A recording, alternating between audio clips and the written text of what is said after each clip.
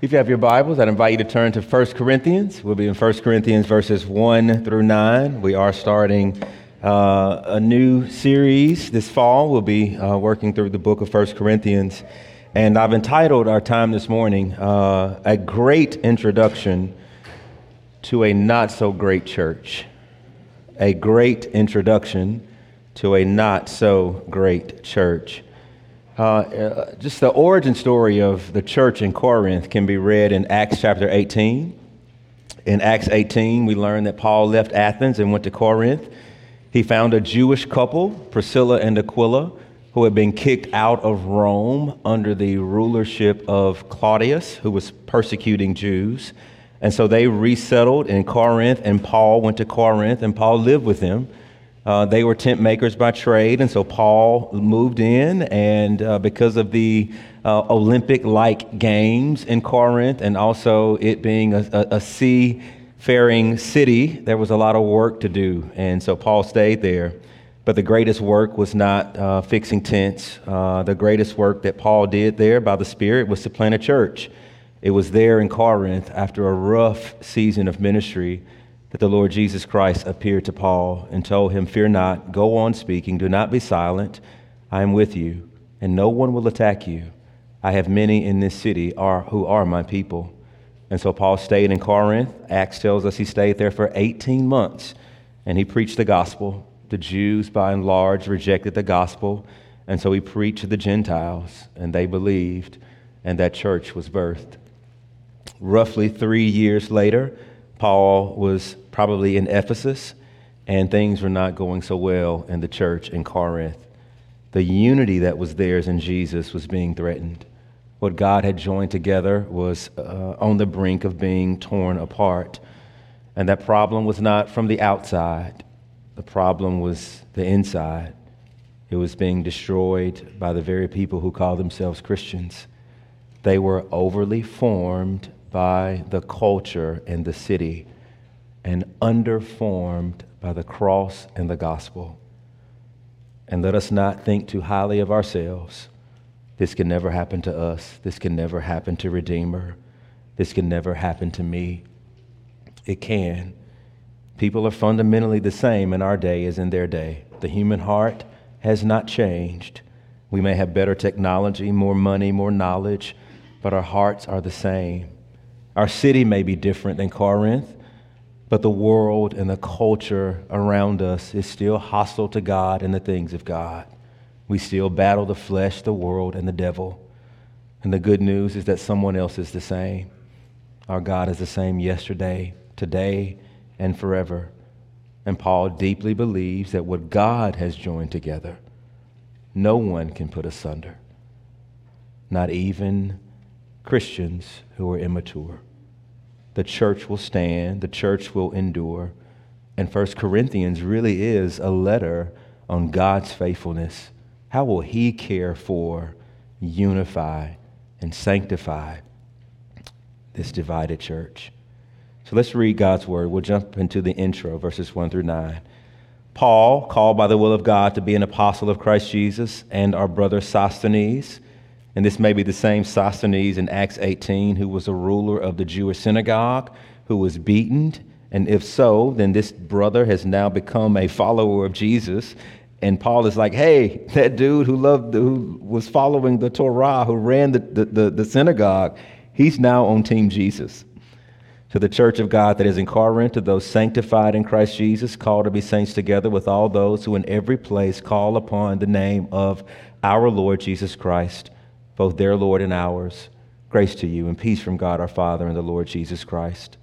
I give thanks to my God always for you, because of the grace of God that was given you in Christ Jesus, that in every way you were enriched in him, in all speech and all knowledge, even as the testimony about Christ was confirmed among you, so that you are not lacking in any gift as you wait for the revealing of our Lord Jesus Christ, who will sustain you to the end, guiltless in the day of our Lord Jesus Christ.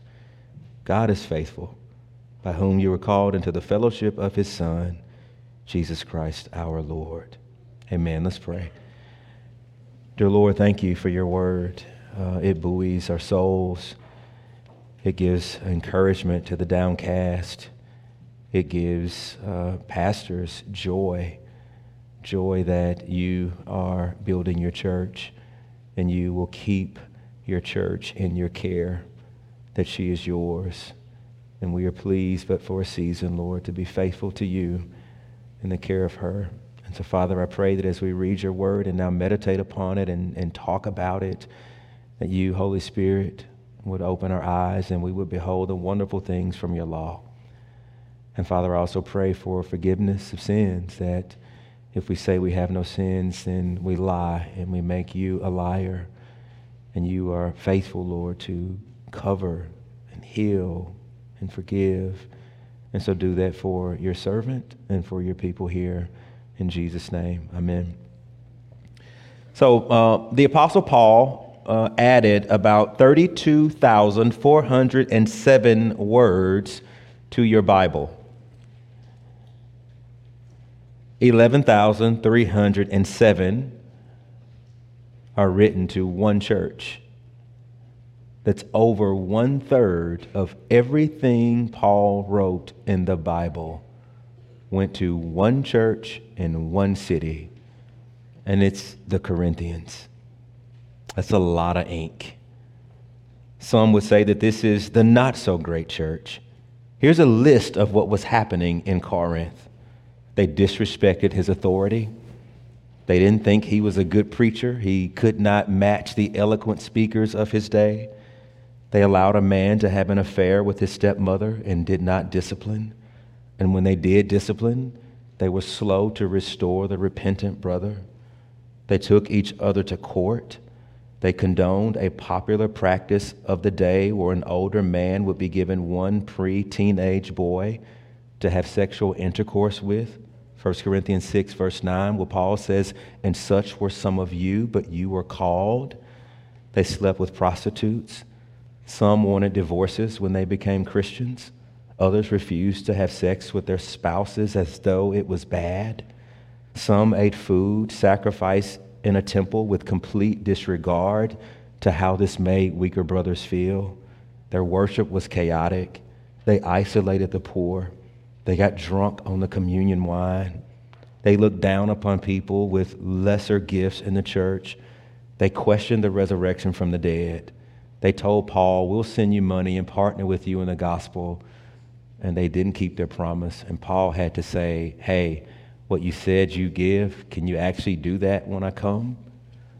Here's the thing. Paul knew about all of this when he sat down to write this letter.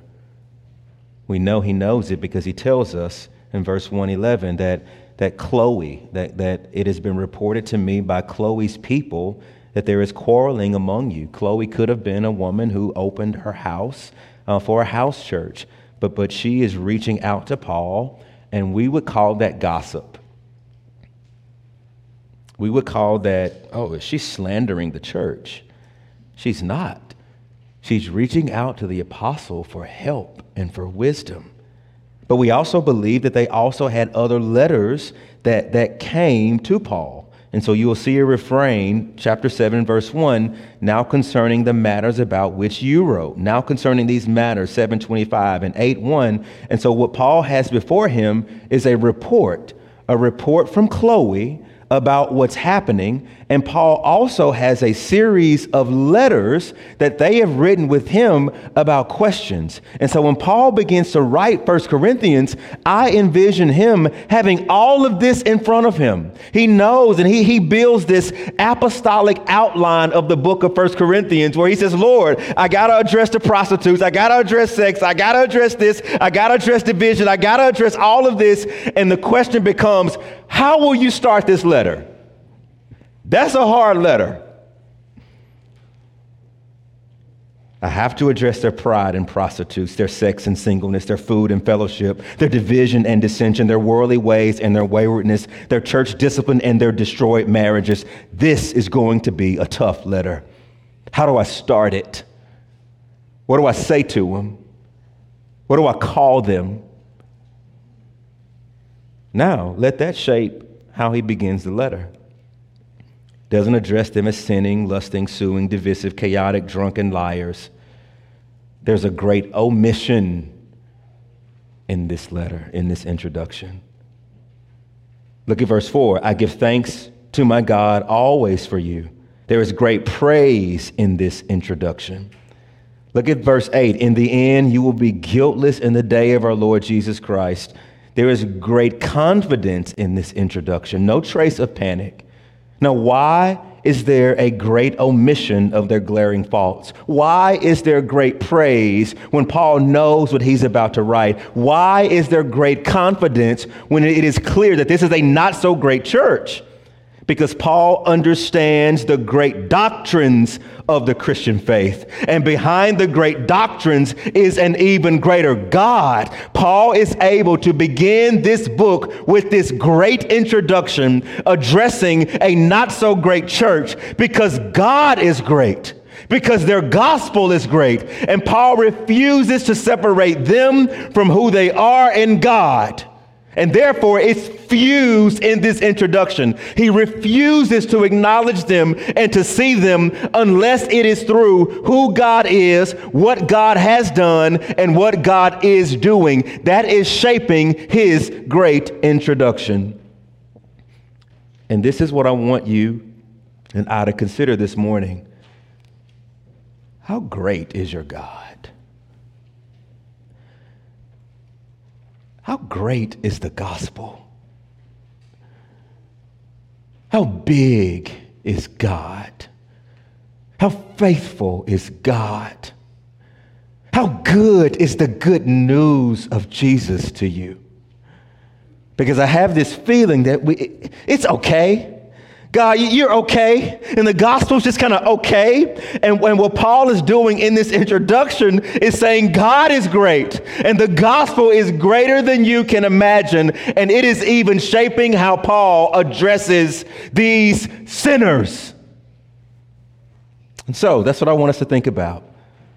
Paul seems to think that the solution to everything that is tearing the church apart flows out of beholding and believing and responding accordingly to the greatness of God. And so I want to start with this first point. I want to look at the great omission. Why is there a great omission? Why does he not call them what he's going to call out in them later? Why does he not lead with that and address them in that way? Here's why. There's a great omission because he grasps biblical justification. Paul gets it. Now, it should come across as strange that he doesn't begin by calling them all the things he'll call out later.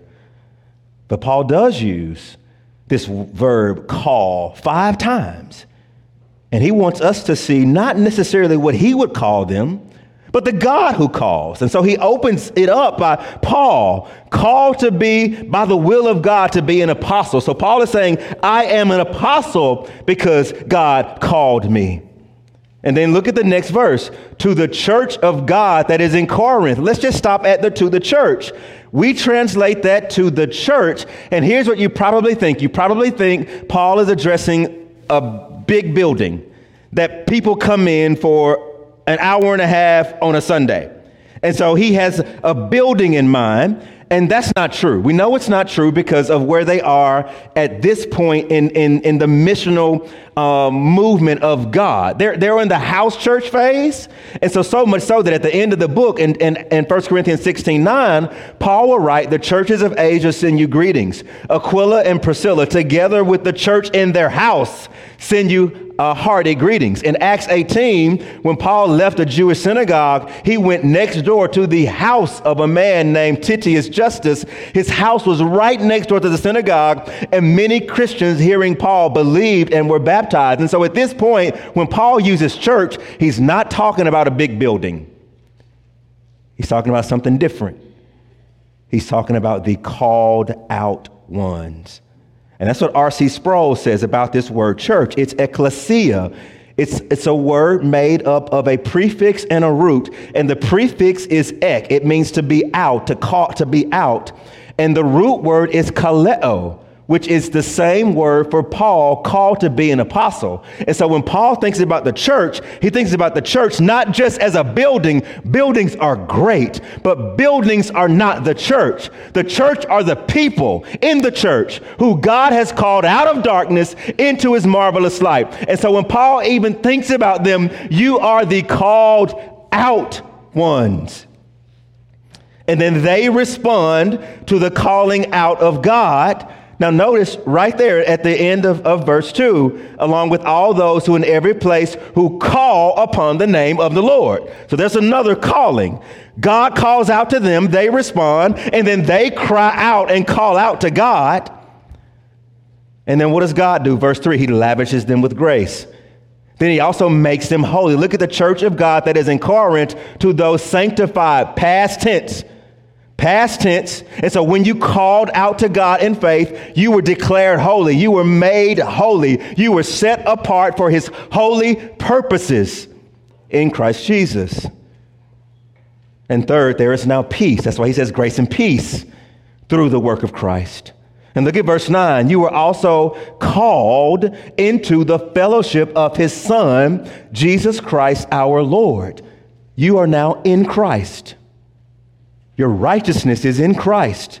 Sin atoned for in Christ. Wrath diverted in Christ. The fullness of the gifts come in Christ. Enriched in every way in Christ. And so you are in Christ. But here's the thing. You're called into the koinonia, the fellowship. Look at verse 9, of his Son. But it's also, look at verse 2, called to be saints together with all those who in every place call upon the name of the Lord. You get Paul's vision for what it means to be a believer? You're in Jesus along with a big family of everyone else, everywhere else who trust in Jesus. You used to be divided based on black and white and Asian and African and Ethiopian. But now you're one because you've bowed the knee and you've called out to King Jesus. You're in that fellowship. This is a new family. And so in Paul's introduction, he will not address them based on what they've done. He addresses them based on what God has done. You're the church. You're already holy. You're already in Christ. You're already in fellowship with one another, even though your fellowship is fracturing. Why? Because Paul believes these not so great Christians have a great Savior. When God called them and they responded by calling out to him, something irrevocable happened. They are his forever. They are never defined by what they do, but by what God has done for them in Christ Jesus. Wrath has been diverted. God is not angry. I'm disappointed. We watched the movie 13 Lives this week, and it's the story of a Thai soccer team that was caught in a mountain, in a cave for 10 days. And the boys went there exploring a cave, and a monsoon came out of nowhere. And these 9 boys and their coach were stuck in, and they were on the brink of drowning. And 5,000 people plus came to their aid. They got world-class divers, engineers. They ordered water pumps and tried to pump the water out. And one volunteer was a water engineer. That's what he called himself. And he went and saw their setup and what they were doing. And he says, this is no good. You're pumping water out of the cave, but you're not dealing with how the water is getting into the cave. And so he walked on the mountain, and you could see the rain flushing down the mountain. And it was entering into the cave where the boys were from the top and from holes in the mountain. And he says, you're wasting your time with the water pumps. You gotta divert this water from the top. And so he came up with a plan. We'll patch the holes, and he cut bamboo poles and was diverging all of this water that would have gone down, out and away. And here's the problem. At the bottom of the base of the mountain were some poor rice farmers. And so he called a meeting, and he told them, these boys will die if we do not divert this water. And one woman got it. She says, what about our crops? And he says, you'll lose them. And so all the farmers, they gather together. What do we do? What do we do? This is a loss. This is a loss. And finally, they came back to him and says, we'll lose our crops so that those boys can live. And they diverted 56 million gallons of water onto their fields. And you could watch the water destroy everything in its path. This is what happened on the cross for you. You know that, right? There was 56 million gallons of wrath coming your way. And God was righteous. And the Son says, Father, divert it. Divert it on me. I will lose everything if it means they live. And that is how God sees you right now. He sees you hiding in Jesus. He sees you with his wrath diverted elsewhere. He sees you as holy and righteous and justified in his sight. And this is true for you if you have trusted in Jesus. When you look in the mirror, you will be tempted to define yourself by what you've done and what you've left undone, what others call you, what others won't call you, what others think about you. But God looks at you if you've bowed the knee to Jesus. And he says, you're mine, and you're holy, and you're loved, and you're in Jesus. And if this church is going to change, it's going to start there. What have you done for me in Christ? This is why Paul omits calling them what they've done, because God, in a sense, has atoned for that. There's also great praise here because Paul grasped biblical sanctification. There is great praise because he grasped biblical sanctification. Now, I don't know about you, but when I think about sanctification, I think about kind of growing up. And we had a couple sanctified families that went to high school with me. And what that meant kind of in my high school world was like the girl always wears like long dresses. And it, like, I just, like, my view of like sanctification or being sanctified was tied into this one family that I saw, right? Like that, I won't get into all the caricatures. It's not important. But sanctification is a biblical word, and it's a biblical frame. And you see allusions to it here. Notice that Paul says at the beginning to the church of God that is in Corinth, to those sanctified in Christ. What does he mean? But then look, he continues that, and you're called to be saints. You're the holy ones. You've been set apart, and you're called to pursue and be holy. That's where the idea of sanctification comes. It comes from this passage. Now, think about these two things. Think about that God saved them and sanctified them and made them holy, and God calls them to be holy. So that's one point. Think about the other point. Read the rest of this book, and what you'll see is they were unholy, right? They were falling short. And on the one hand, they're in Christ, but look at what Paul says. You're also in Corinth. You're in Christ, but you're in Corinth. And this is where the tension begins to happen, because they're living out their sanctification in a place, and a place impacts their growth. And this is why you see in this book, the things that are happening in the city is happening in the church. That they were suing each other in the city and suing each other in the church, sleeping around in the city and sleeping around in the church, denying the resurrection in the city and denying it in the church. In other words, what they were doing in the church was looking more like the world around them rather than the new community, the new holy community God called them to be. And that's where the tension is, because Jesus didn't say, leave Corinth and form your own city. He says, I want you to stay. And right there in that city, become holy. And Paul knew they fell short. But Paul actually says in verse 4, I give thanks to my God always for you. Come on, is that, am I the only one that's kind of comical to? He says, every time I think about you, I thank God for you. I'm like, really? You just kidding, dog. Now think about this. I think there's some light comedy here. If you turn to, you don't have to, for Colossians 1:3, Philippians 1:3, Paul is in this habit of thanking God. I thank God for all of you, for their faith and their love, for all the saints and their partnership in the gospel. Now, I do want you to turn to 1 Thessalonians 2:9. If you have that, look at that really quickly. 1 Thessalonians 2:9. I want to show you kind of this pattern that you see in Paul's letters.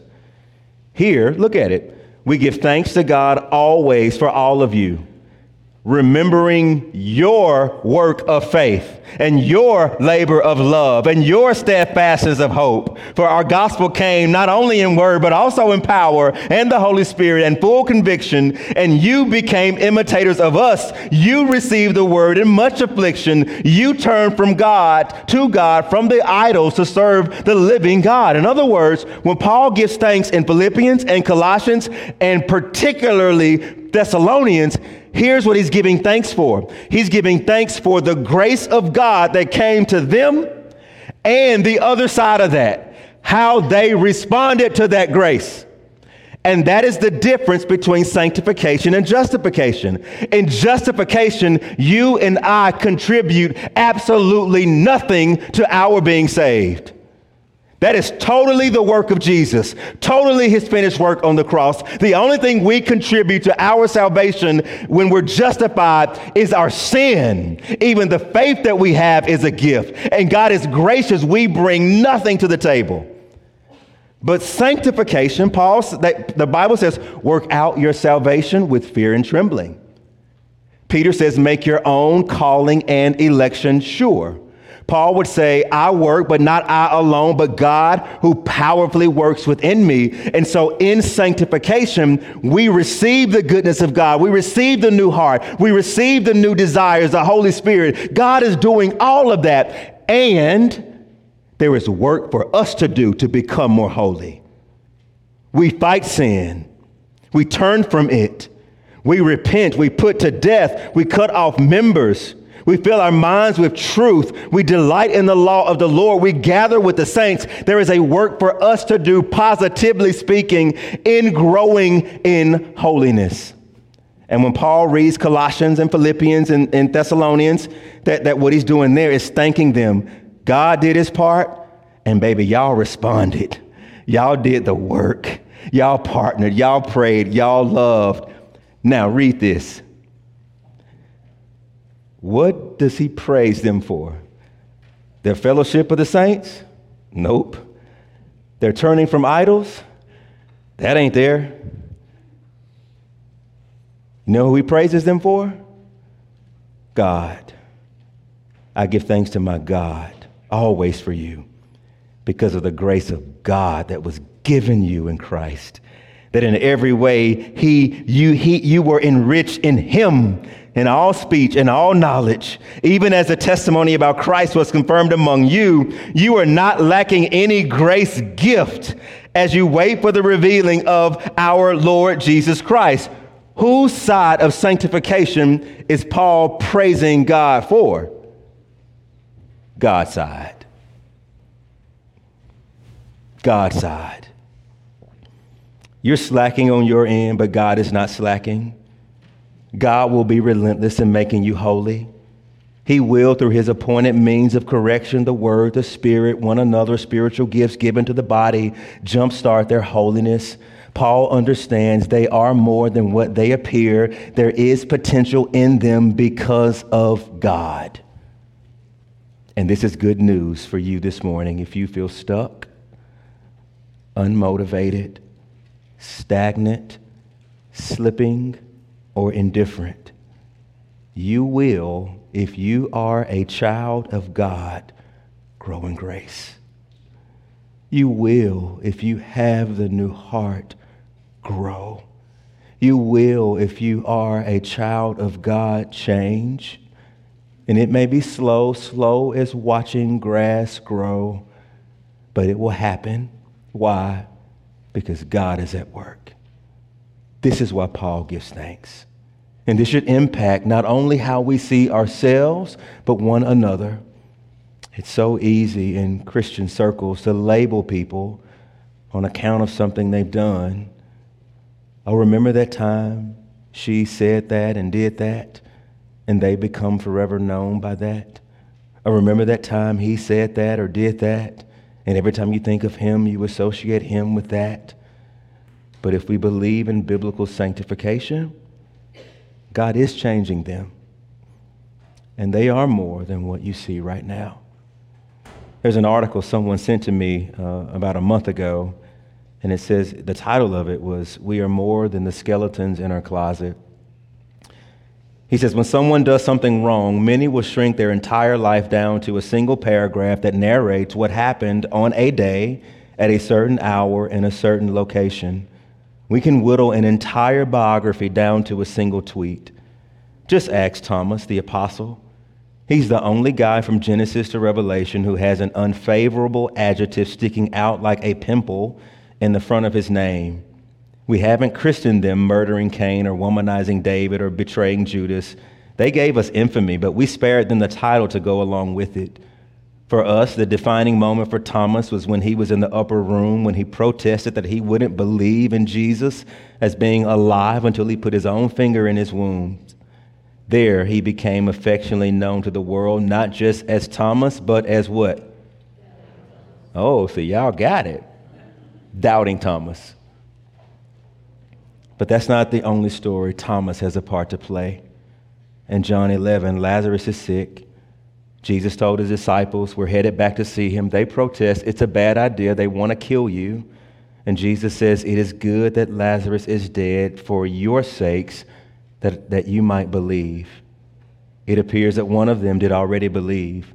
Without a shred of a doubt, 1 ounce of fear, one disciple said, let us go with you, Master, that we may die with you. You know who said that? Thomas. That's conviction. That's backbone. That's courage. But no one calls him courageous Thomas, or bold Thomas, or believing Thomas. We remember him as doubting Thomas. Why?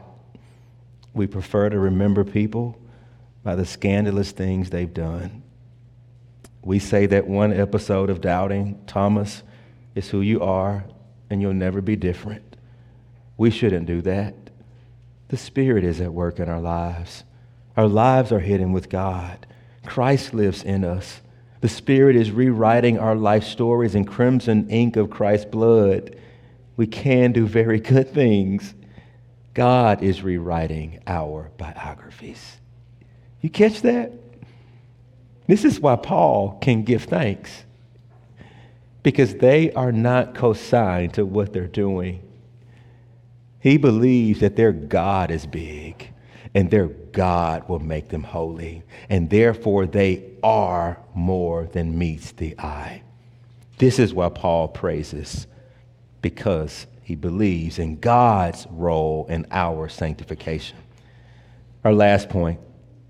There is no panic in Paul because he grasps biblical glorification and preservation. I want you to look at this intro again. Do you sense any panic in Paul, any fear that they'll fall away, any panic that he wasted his time among them? You know, if you read the book of Galatians, where some were attempting to add to the work of Jesus, you have to believe in Jesus and be circumcised. You have to believe in Jesus and add something to the mix. It was them that Paul wrote, oh, I'm afraid that I might have labored over you in vain. But there is no panic here. So, on my day off, which is either a Friday or a Monday, I try to do something like useful with my hands. I read an article several years ago, that pastors who, we write, we pray, we read, we sit down, we meet with people, et cetera, that on your days off, you have to do something different than what you do. And so on my days off, like I don't let my dad cut my grass anymore. I cut my own grass, right? I fired my mosquito spraying man and I spray my yard for our own mosquitoes, right? I'm trying to get Robert Aiken to teach me how to roast some coffee. That's my next thing. I want to take up coffee roasting. My refrigerator wasn't working, and thanks to YouTube, we were able to figure out that my motor in the back of the fan wasn't working. So I put my model number in and found the model number, ordered the part, watched YouTube, and fixed my refrigerator. Some kids tore up the flapper valve on the toilet, and I got to go put the toilet back together, right? Recessed lighting that a contractor used years ago, I got to find those exact ones to put in my ceiling because they went out. This is kind of what I do on my day off. AC tensioner went out on the car. I'm trying to look at YouTube again and put a new tensioner on there, and this is what I do. And so I get these projects, and so there's a water spot on the ceiling, and Karen says, "Babe, we got some water coming down." I said, "Okay." So I went upstairs, and obviously somebody took a shower and didn't have the shower curtain in, but that's not that bad because that's what the caulking around the toilet and around the tub is for. The caulking keeps the water from kind of coming down to the first floor. And so I went up and got a knife and started to cut out the old caulk. Yeah, I ain't caulked that in like 13 years. I probably need to finish that. And so I just got frustrated, like working in that little tiny space up there with a knife, trying to dig out all the old caulk. And finally, I just like put it down and just walked away. And then the next week came, and I'm on to another project. And Karen said, "Babe, can you finish what you started? We got guests coming next week, and we got to have an upstairs shower." And so here I am begrudgingly going back to the store to get everything I need to get back up there and caulk. But here's the thing, I'm known for starting stuff and not completing it. And some of y'all husbands in here, you know exactly what I'm talking about. Paul says humans may be like this, but God is not. The reason Paul isn't panicking is because of Paul's doctrine of preservation and glorification. Paul knew that not only did God call them, that God was committed to their growth in grace, but the God who started the work in them would complete it. He would not forget about them or leave anything half done. And that's what you see in verses 7 all the way down to the end. Look at it. You are not lacking in any gift. God has already given you everything you need as you wait for the revealing of the Lord Jesus Christ. So Paul believes that Jesus has ascended and Jesus is returning, and every man and woman and child will stand before his judgment seat. And the question becomes, who will sustain us until the end, guiltless in that day? And notice what Paul says in verse 9. God is faithful. God will do it. God will make sure that you who have been saved will be saved. God will make sure that you who are struggling at your sanctification, God himself will make you just as holy as he wants you to be, and he will bring you to glory. We often talk about perseverance of the saints. That's the P in TULIP. R.C. Sproul likes to link our perseverance to God's preservation of us. If it were up to me or you to stay in the fold, I'm done and you're done. But because God is preserving you, you will persevere until the end. You will on that day be declared blameless in the sight of Christ. Let this wash over your soul. Are you afraid of falling away? Do you wonder how you'll make it through the valley? Do you wonder if you'll wake up one day and lose your mind? I get the privilege of visiting one of our members every 3 weeks who has on Alzheimer's. And I get to cut his hair, and I get to sit with him, and I get to pray and read some Psalms to him. And I'm watching him lose memory. What do you do with that? How will he be declared blameless in the day of the Lord? Do you think it's his memory of Jesus that's going to enable him to persevere? Or do you think it's God's memory of him that's keeping him and keeping his wife and keeping his kids? This is why Paul ain't panicking. It's because they will be sustained until the end, declared guiltless, because God is faithful. This great introduction for a not so great church and not so great Christians reminds us that our God is great and his gospel is good. Rest in it. This is why every church and every Christian, though imperfect, is still the most delightful community on the planet. Let's pray. Dear Lord, thank you so much for this good news, this good introduction. Thank you for reminding us that you have rescued us. You have called us. You have endowed us with everything needed for a life of godliness. You are pursuing us, and you will keep us blameless and guiltless until the day of Christ Jesus. The gospel is that good, and you are that great. I pray for those here, Lord, who don't know you. And I pray, Lord, that you would indeed do the summoning and the calling to your Son, where nothing in their hands they bring, but simply to your cross they cling. Would you be pleased, Lord Jesus, to rescue and save your people? We love you. In Christ's name, amen.